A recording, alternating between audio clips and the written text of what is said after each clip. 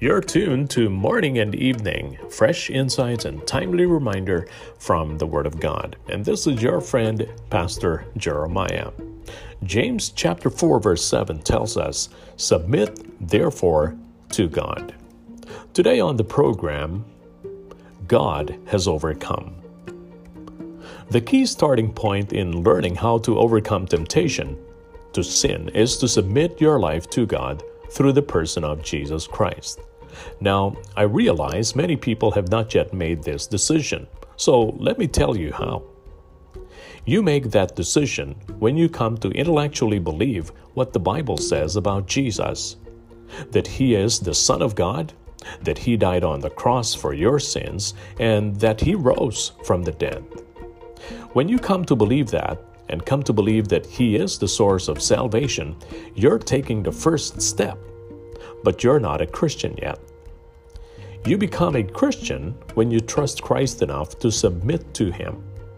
You make yourself subject to Him. Now, this phrase subject to is a military term. A person in the military is subject to their commanding officer.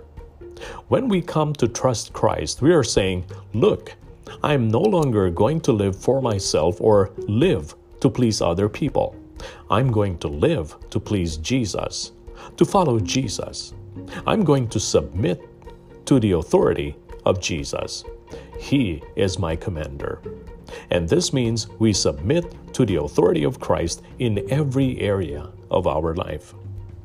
We don't have any secret compartments that are hands off to God.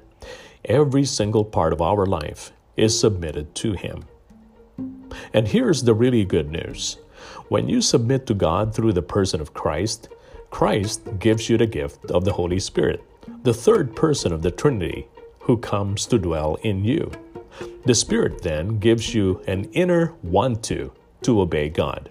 And that inner want-to is always going to be stronger than the inner want-to sin. But then you say, well, I still sin even though I made that decision. Absolutely. We're all going to fail. We all fall short. But don't kid yourself. The Spirit of God, the Spirit who lives within you in Jesus Christ, is stronger than he who is in the world. He is stronger than any temptation you're going to face in this world. And remember, Jesus said, I have overcome the world.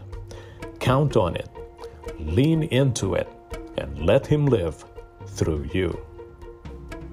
And you've enjoyed today's edition of Morning and Evening with your friend, Pastor Jeremiah. Until tomorrow, stay tuned, stay healthy, be well, and have a wonderful day with Jesus.